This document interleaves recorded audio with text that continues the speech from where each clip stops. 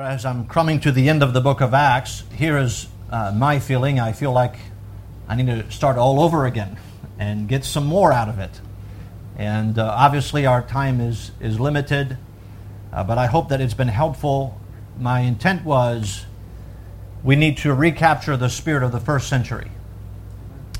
As a church, much has happened to churches throughout human history, from the time of Christ to today, the 21st century. And I think we would agree that something has happened that has not been for the good with respect to churches. They've strayed away from what we find in the Word of God. And so let's return to the Word of God and see, here's what they did, let's do the same. Carrying the same message, doing the same work in dependence upon God. In the last few chapters of the book of Acts, we find Paul. If you would break down the book of Acts, you could break it down geographically. The first part is really the work of the church in Jerusalem. The second part, the work of the church is, because of the persecution in Jerusalem, believers were scattered, and as a result, many churches began to pop up throughout Judea, Samaria, and then the last part of the book of Acts is the uttermost parts of the earth, and it is the fulfillment of Acts chapter 8 and verse 1, that they are to be witnesses in Jerusalem, Judea, Samaria, and the uttermost part of the earth. And the book of Acts is a record of that work being fulfilled. As we come really from, in the book of Acts, really from chapter 21 through chapter 28, we're specifically focusing in on Paul, who is going to be imprisoned in bonds, and he will remain in bonds for the remainder of his life. It will be really Acts chapter 21 through chapter 28 is a period of about 3 years. We read these events, but the truth is it's a long period of time where Paul is in bonds, and Paul has been in bonds before, but not for this extended amount of time. And we're going to read just a portion in Acts chapter 28 in just a moment, but before we read that portion, we're going to begin reading in Acts 28 verse 11, and we will stand in just a moment. You don't have to right now. But we're looking here at the final steps of Paul's journey to Rome as a prisoner. And to understand the context of these few verses here, we consider really the timeline leading up to this portion of Scripture. It's always good to have the context. By the way, context always helps us to understand the Bible properly. Truly anybody can make the Bible say whatever they want it to say. When you study the Bible in its context and how it is delivered, it gives us a better understanding of the individual verses and passages of Scripture. If you remember, it was back in Acts chapter 21 that Paul, after his third missionary journey, had returned to Jerusalem in conclusion of that journey. And you remember when he first arrived in Jerusalem, he was rebuked by James and the elders of the church of Jerusalem. Paul was rebuked because they say, we heard that you're teaching this. And Paul says, I haven't been teaching this. And they asked Paul, if you remember, to go along with other men to purify himself in the temple. And while he was in his final days of the purification in the temple, the Jews gathered a mob, drove him out of the temple, and were in the process of killing him when the chief captain intervened and saved Paul's life. In Acts chapter 22, Paul tried to speak to this mob, to those persecutors, and he tried to reason with them. And they wouldn't hear him, but instead they proceeded to silence Paul. In Acts chapter 23, Paul defends himself. The chief captain brings Paul before the Sanhedrin council, and Paul defends himself before the high priest and the Sanhedrin council there. And in that same chapter, there is a conspiracy against Paul to kill him. You remember it was Paul's nephew who got word and who came and told the chief captain. So the chief captain basically brought Paul under the authority of Governor Felix. And so in chapter 24, Paul actually testifies before Governor Felix. Felix invited the high priest and the Sanhedrin council to come up to where he was and to see what was going on, what the commotion was about. And he recognized that Paul had done nothing wrong. But yet at the same time, he was determined to please the Jews. So he couldn't convict Paul, but he wanted to be in good standing with the Jews. And as a result, Paul was left 2 years in prison, forgotten. I don't know about you, but 2 years is a long time. How would you feel? Unjustly imprisoned. Then in Acts chapter 25, Festus takes the place of Felix as the governor, and now he begins to deal with Paul. Festus, just as Felix, was trying to also please the Jews as the new governor, and they took advantage of that.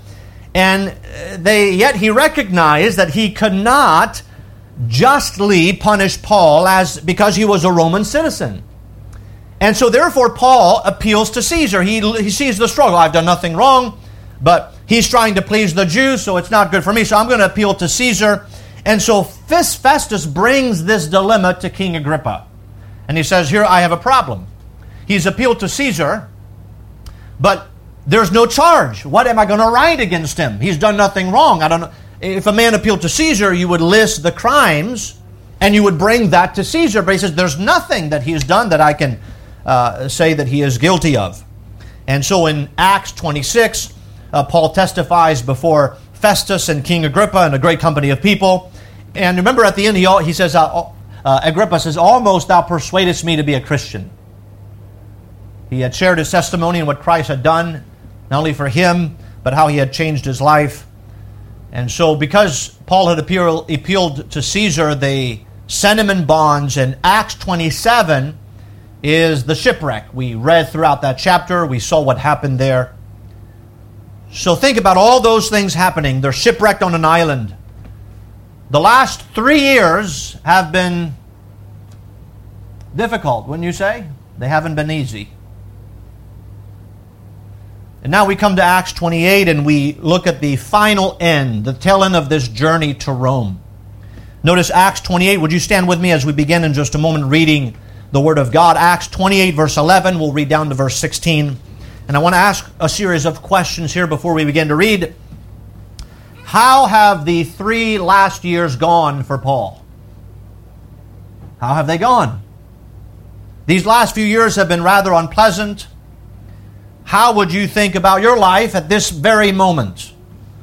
How would you respond to those circumstances?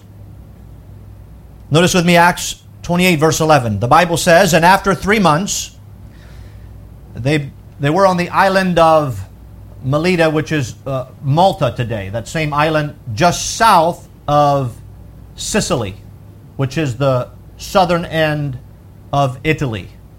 And so they sail straight up to Alexandria. So 3 months in Melita, verse 11. And after 3 months we departed in a ship of Alexandria, which had wintered in the isle, whose sign was Castor and Pollux. And landing at Syracuse, that's not New York, it's a southeastern city, coastal city in Sicily. We tarried there 3 days, and from thence we fetched a compass, and came to Rhegium. And after 1 day the south wind blew, and we came the next day to Puteoli, where we found brethren, and were desired to tarry with them 7 days, and we went toward Rome. And from thence, when the brethren heard of us, they came to meet us as far as Apiphorum, and the 3 taverns, whom when Paul saw, he thanked God and took courage. And when we came to Rome, the centurion delivered the prisoners to the captain of the guard, but Paul was suffered to dwell by himself with a soldier that kept him. I'd like to bring your attention to verse 15. At the end of the verse, the Bible says, when Paul saw the brethren, he thanked God and took courage. I'd like to preach a message this morning that I've entitled, Thanking God and Taking Courage. Thanking God and taking courage. Let's pray. Father, we thank you this morning for your word. Lord, help us to see where Paul was at this particular time. Maybe to identify if we are in the same place in our own lives. Help us to do what Paul did as he thanked you and took courage. Help us to learn some things from this text that might strengthen us and encourage our hearts this morning. In Jesus' name we pray. Amen. Thank you. You may be seated. Thanking God and taking courage would not be the motto that we would think about at this time. As I mentioned, it's been a number of years, and Paul has described his life as being in bonds. Actually, as he gets to Rome, he's going to be in house arrest, but this house arrest is not how we think about in house arrest. Is he was chained to a soldier. We'll see that next week. The final record of Paul's time in Rome in Acts chapter 28. But here in our text, I think there is something that grabs my attention because we come to this portion and we think in our minds about the Apostle Paul, and we might think of things that he has written under the inspiration of the Spirit of God. He has written such things like, I have learned in whatsoever state I am therewith to be content. We think about the list of his suffering, of the shipwreck and the beatings and the imprisonment. He lists those things to the church at Corinth. And we may not tend to think of the Apostle Paul as a man who would ever be discouraged, as a man who would ever lack courage. But our text here says that he took courage. That means at that moment in his life, he was discouraged. He didn't have the boldness and the courage that he once had, as those 3 years on him take a toll on his life. He's going to learn to be encouraged, and I want to ask, what is it that encouraged Paul? And we find some things present, but we also find some things that are absent. Because we need to think rightly about what it means to take courage. As we look here at the final end of Paul's journey, we had traced Paul from, remember, he had sailed out of Caesarea. He had gone up to Sidon, and then he had gone over the island of Cyprus.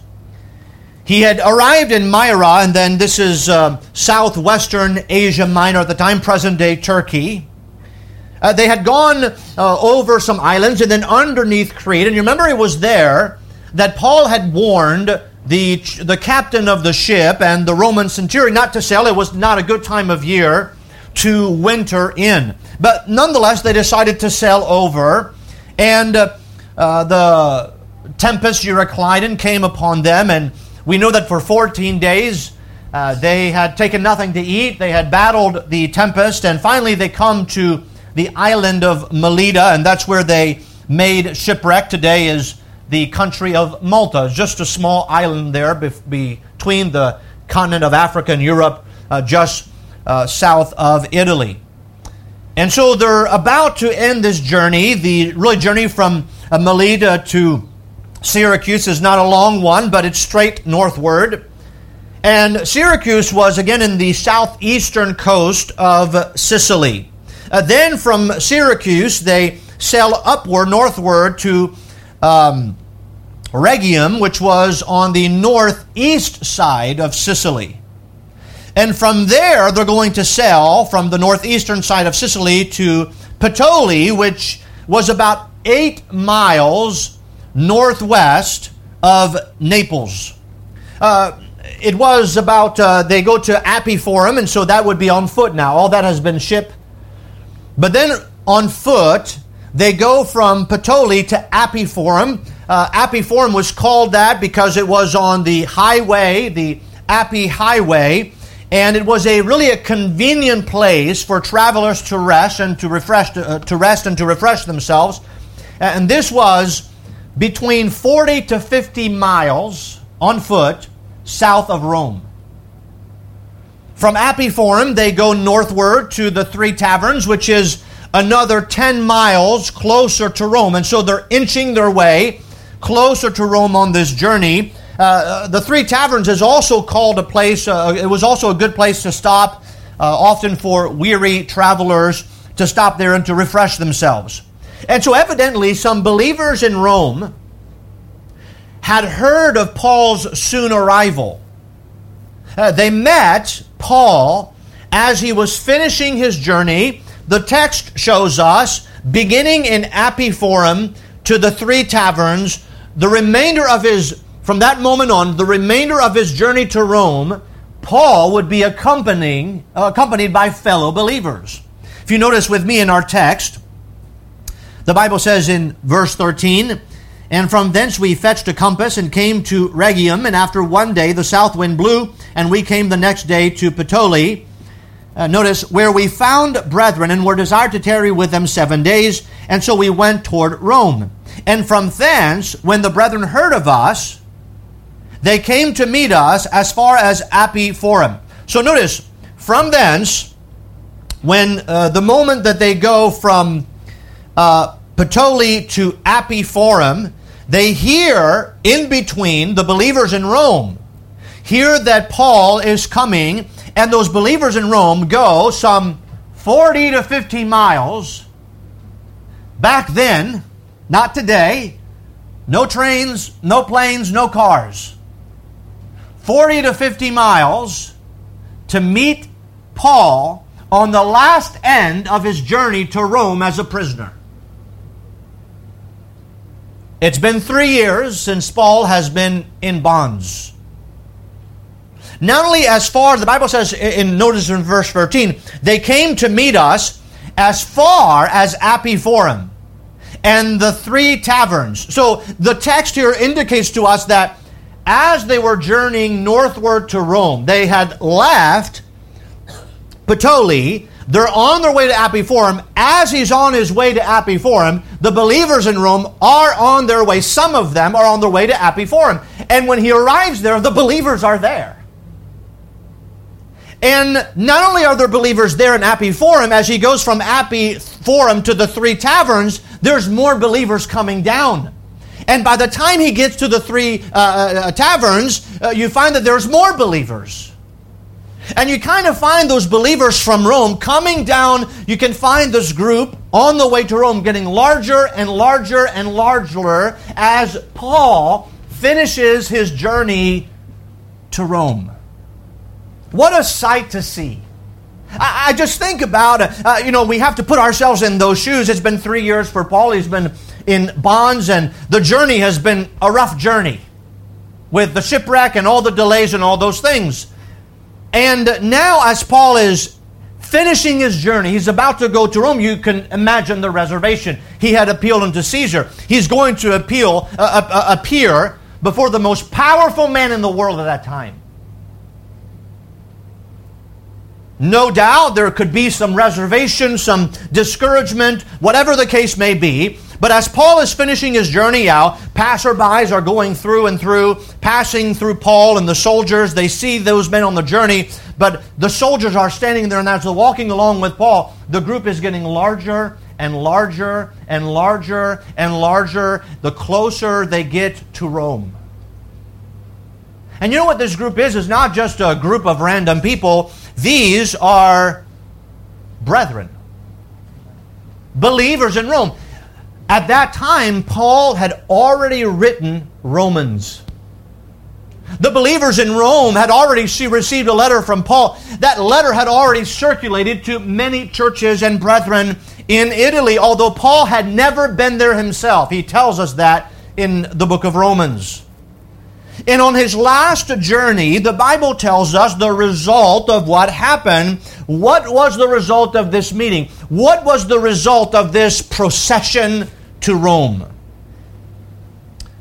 The Bible says in verse 15, here's the result. Now the Scripture gives, why would the Scripture give us this detail of this part of the journey? He's about done. Let's just say he arrived at Rome. Why mention all those details? Because something happens. Verse 15 says, when Paul he saw all those brethren accompanying him on the last end of his journey. He did two things. he thanked God and he took courage. It's interesting that as you think about the word courage here, this is the only time in the New Testament that the word courage is found. The word courage here means really to be emboldened. The idea is that Paul has been discouraged and now he takes courage. We may think of Paul as a man. When we think about him as a man, we don't tend to think of Paul as a man without courage. Why? Because we've seen throughout the entire book of Acts, this doesn't seem to be a man without courage. This seems to be a man who is bold.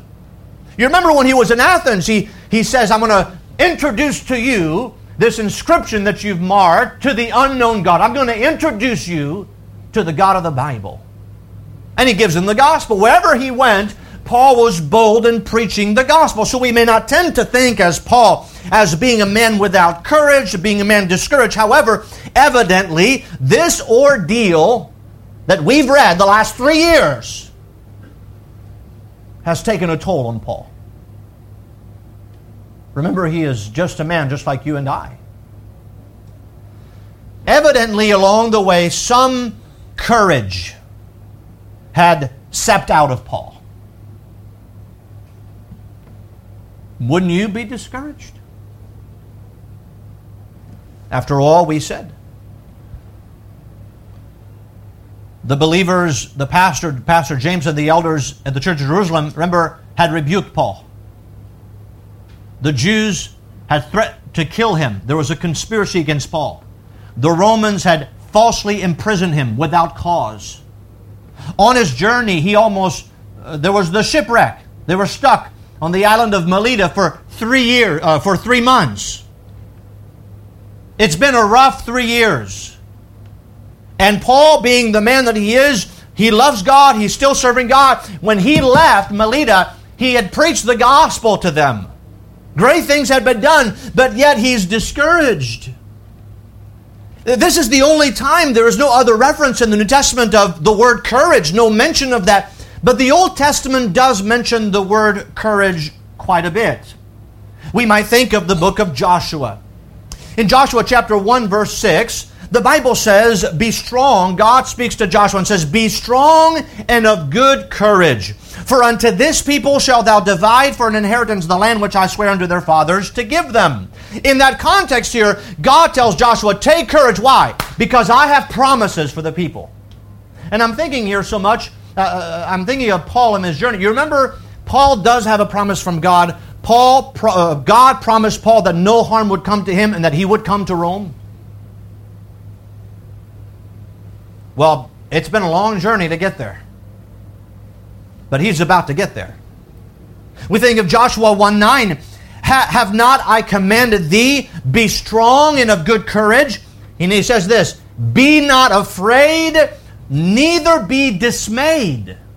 So when we think about courage, when God tells Joshua, take courage, be strong, and of good courage, he says, what's the opposite of that? He says, be not afraid, neither be thou dismayed. So courage, the opposite of courage, is to be afraid and to be dismayed. Now, what does it mean to be afraid? The word in Joshua 1:9, afraid means to dread, to be frightened, to be oppressed, to get to the point where you're about to break. The idea is to be prevailed over. God says, Joshua, be of good courage, be not afraid. Don't be prevailed over. Don't break under the pressure. Don't be oppressed by the enemy. Don't be frightened. Don't dread the entrance into the promised land. Take courage. The Bible says also, be not dismayed. The word dismayed means to literally to be prostrate, to abolish, to be beat down, to be discouraged. So if you have Joshua, take courage, take good courage. The opposite is to be frightened, to be beaten down, to be dismayed, to be discouraged, to be prostrate, to be beat down. That's repeated in Joshua 1:18 and so on. The theme of be not afraid, be of good courage comes again and again throughout the book of Joshua. We read this morning In the opening verse that we read from Psalm 27:14, the Bible says, "Wait on the Lord, be of good courage, and He shall strengthen thine heart." Wait, I say, on the Lord. Psalm 31:24 says the same thing. "Be of good courage, and He shall strengthen your heart, all ye that hope in God." So with those understanding, when we find that reference in the Old Testament, we come now to the Apostle Paul. And when the Bible says that he thanked God and he took courage, that means that somewhere along the line in the life of Paul, there was a little bit of fear.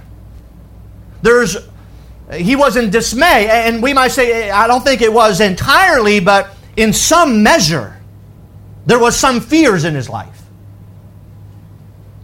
If the Bible says he took courage, that means that in some measure, he was discouraged. Now, think about it. He had been misunderstood by his brethren at Jerusalem. He had faced spiritual opposition by the Jews in Jerusalem.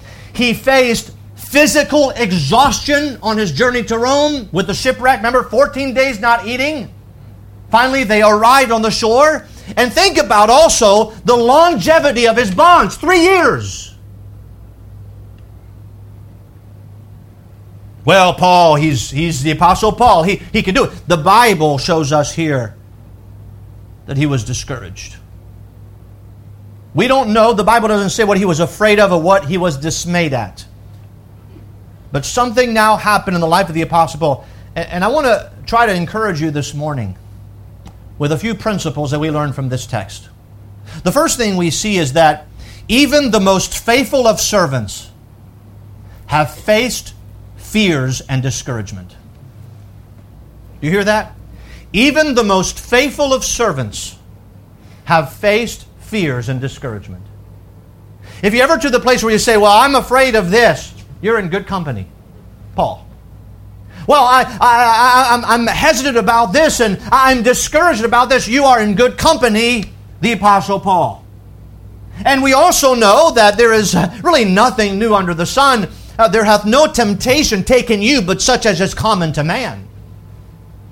But God is able to help us when we are in that place of fear and discouragement. And so we have to come back to the Scripture and see here that Paul was a man just like you and I, and that Paul was not, in a sense, immune to discouragement. Oh, no, he was not. And neither are we. Some of you may come to church and say, Pastor, when you come to church, you're always smiling, and that's not always the case. You seem to always be encouraged. Well, it may not necessarily always be the case. Sometimes there is fear and discouragement. The second thing we learn from our text is that we think about the outcome here is that courage is not achieved in the absence of trouble. For no man needs courage in the absence of trouble. Why does he need to take courage? Because of where he is. He is in bonds. He has been in bonds for the last 3 years. As we looked at his circumstances, those have been difficult. By the way, after he takes courage, he doesn't take courage because now he is free. He takes courage though his circumstances have not changed. In the sense of his bonds. His bonds are still there. And so courage here, we have to understand, is not achieved in the absence of trouble, because no man truly needs to take courage when there is no trouble. There's a fourth thing we learn. And that is this, that the diminishing of courage, the discouragement that we face, is not sufficient reason for us not to serve God. The diminishing of courage or discouragement is not sufficient reason not to serve God. Often we find this an excuse. Well, Pastor, I'm not going to be in church. I'm not going to serve God. You see, I'm discouraged. That is never a sufficient reason not to serve God. See, what we learn from the Bible is people were discouraged, and guess what they did? They still served God. It's okay sometimes in our lives to serve God while we are discouraged. It's okay to witness while we are discouraged, but often we use that as an excuse. We say, well, I'm discouraged, I'm fearful of these things, so therefore I'm not going to serve God right now. I'm going to wait until I get over those things and then I will serve God. No, it is not sufficient reason not to serve God. Paul continued to serve God, although he was discouraged. But there's a final thing we see. And perhaps the most important thing we find in our text, and that is courage is found in the company of fellow believers. Do you see that in our text? Notice what the Bible says. Verse 15. And from thence, when the brethren heard of us. Now, us, Luke obviously journeyed with Paul. He's the one that penned the words of the book of Acts. The same one that penned the book of Luke. There are others on the journey. And they came to meet us as far as Apiphorum and the 3 taverns. Believers, brethren, are coming in, accompanying the journey. They can't, by the way, they're not trying to free him from the bonds. They're just there to walk with him. They're just there to be with him. They can't free him. They're not trying to overpower the Roman soldiers. They're just simply there to be with Paul. And the Bible says, whom when Paul saw, when he sees those brethren coming in, the Bible doesn't tell us they said anything, although I'm sure they did. The Bible doesn't say, man, Paul, your letter really had a deep impact on us. No, we don't find anything. But the Bible says when Paul saw them, when he saw them coming and accompanying him on the tail end of his journey, he did 2 things. He thanked God and took courage. And so here's what we learn. That courage is found in the company of fellow believers. Here's what happens often. What happens in our lives. Pastor, I am discouraged. I'm troubled. I'm just going to stay away from church for a while.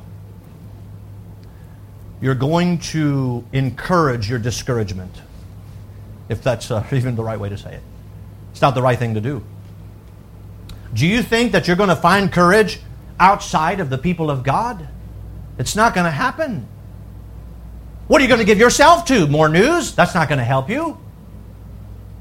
Are you going to try to look for answers outside of the people of God, outside of the church of God? I say to us, it's not going to happen. Often people are in fear and they're discouraged, and they do the exact opposite of what can help them. Our text, I believe, is given to us to show us how a man whom we regard as New Testament believers, as the chief theologian for the New Testament church, as a man who we see, who, by the way, whom we are direct recipients of him spreading the gospel throughout the world. We still enjoy that today. He took the gospel to Europe. Paul did. And because we are a recipient of that, we hold Paul in high esteem, and no doubt we ought, but yet we see also that he was a man that faced fears and discouragement. But where did he find strength? Where is it that he took courage among God's people? And there is not one word recorded for us in our text that those brethren said to Paul. Was there like a secret sauce that could just encourage Paul? Like surely somebody said something. No, the Bible just says he saw. He thanked God and he took courage. So what do we do when we are discouraged? Here's what we need to do. You ready? The 3 things. Now this is not some deep theology, but it will help you. Do 3 things when you're discouraged. Be in the place where you can see the brethren. That's the first thing you need to do. The second thing you need to do is you need to thank God for the brethren. And the third thing you need to do is you need to take courage because you're not alone. See the brethren, thank God for the brethren, and take courage that you're not alone. You see, these believers knew that Paul was in bonds. They accompanied Paul the rest of the journey. What are they saying? It's not the words, it's their presence. that makes a difference for his life. You know why it's so important to be in church? Because that's where you get refreshed and encouraged. There's enough discouragement out there. But there's something about coming together with the people of God that provides some refreshment. And sometimes when we come to church, and it's helpful to us now because, think about it, what is Paul? What could bring discouragement to Paul? Well, his circumstances, his bonds. You remember what Paul has been sent out to do from the church of Antioch? To be a missionary, to preach the gospel to every creature. That's what he's been doing for all of those years. And now he can't do that. He can't do the work of God. He'll find courage if he's just free. No, there's no courage needed when you're free. You see, even the most faithful servants face fear and discouragement. Courage is not achieved in the absence of trouble, and the diminishing of courage is not sufficient reason not to serve God. Courage is found in the company of fellow believers. You see, courage is not defined by a man who is confident that his trouble will soon be over. That's not courage. That's not courage. Courage is not defined by a man who is confident that his trouble will soon be over. He will die in his bonds. No. Courage is defined by a man who is confident that though the trials will continue, God is greater than his trials. He doesn't thank the brethren, he thanks God for them. You see, courage is not a desire for peaceful circumstances. That's not courage. Courage is finding peace in spite of circumstances. I came across a saying by an unknown author. I don't know who wrote this. Probably a preacher. He said, do not pray for easy lives. Pray to be stronger men. Do not pray for tasks equal to your power. Pray for power equal to your tasks. It's a different philosophy. I came across a story by Dr. Park Tucker. He was a former chaplain for the federal penitentiary in Atlanta, Georgia. He gave the account of walking down the street in a certain city, and he was feeling low and depressed and worried about life in general. And as he walked along, he lifted his eyes for a moment to a window of a funeral home across the street. He blinked his eyes a couple of times, wondering whether his eyes were deceiving him. But sure enough, he saw in the window of that funeral home was this sign, in large bold words. Why walk around half dead? We can bury you for $69.50. We also can give green stamps. Dr. Tucker said the humor of it was good medicine for his soul. Many people are walking around half dead because worry has built a mountain of problems over which there is no path, and they have surrendered to fate. I believe discouragement happens when we surrender to fate. Can't do anything. Can't change anything. Paul can't change his circumstances. Here's what I think happened for Paul.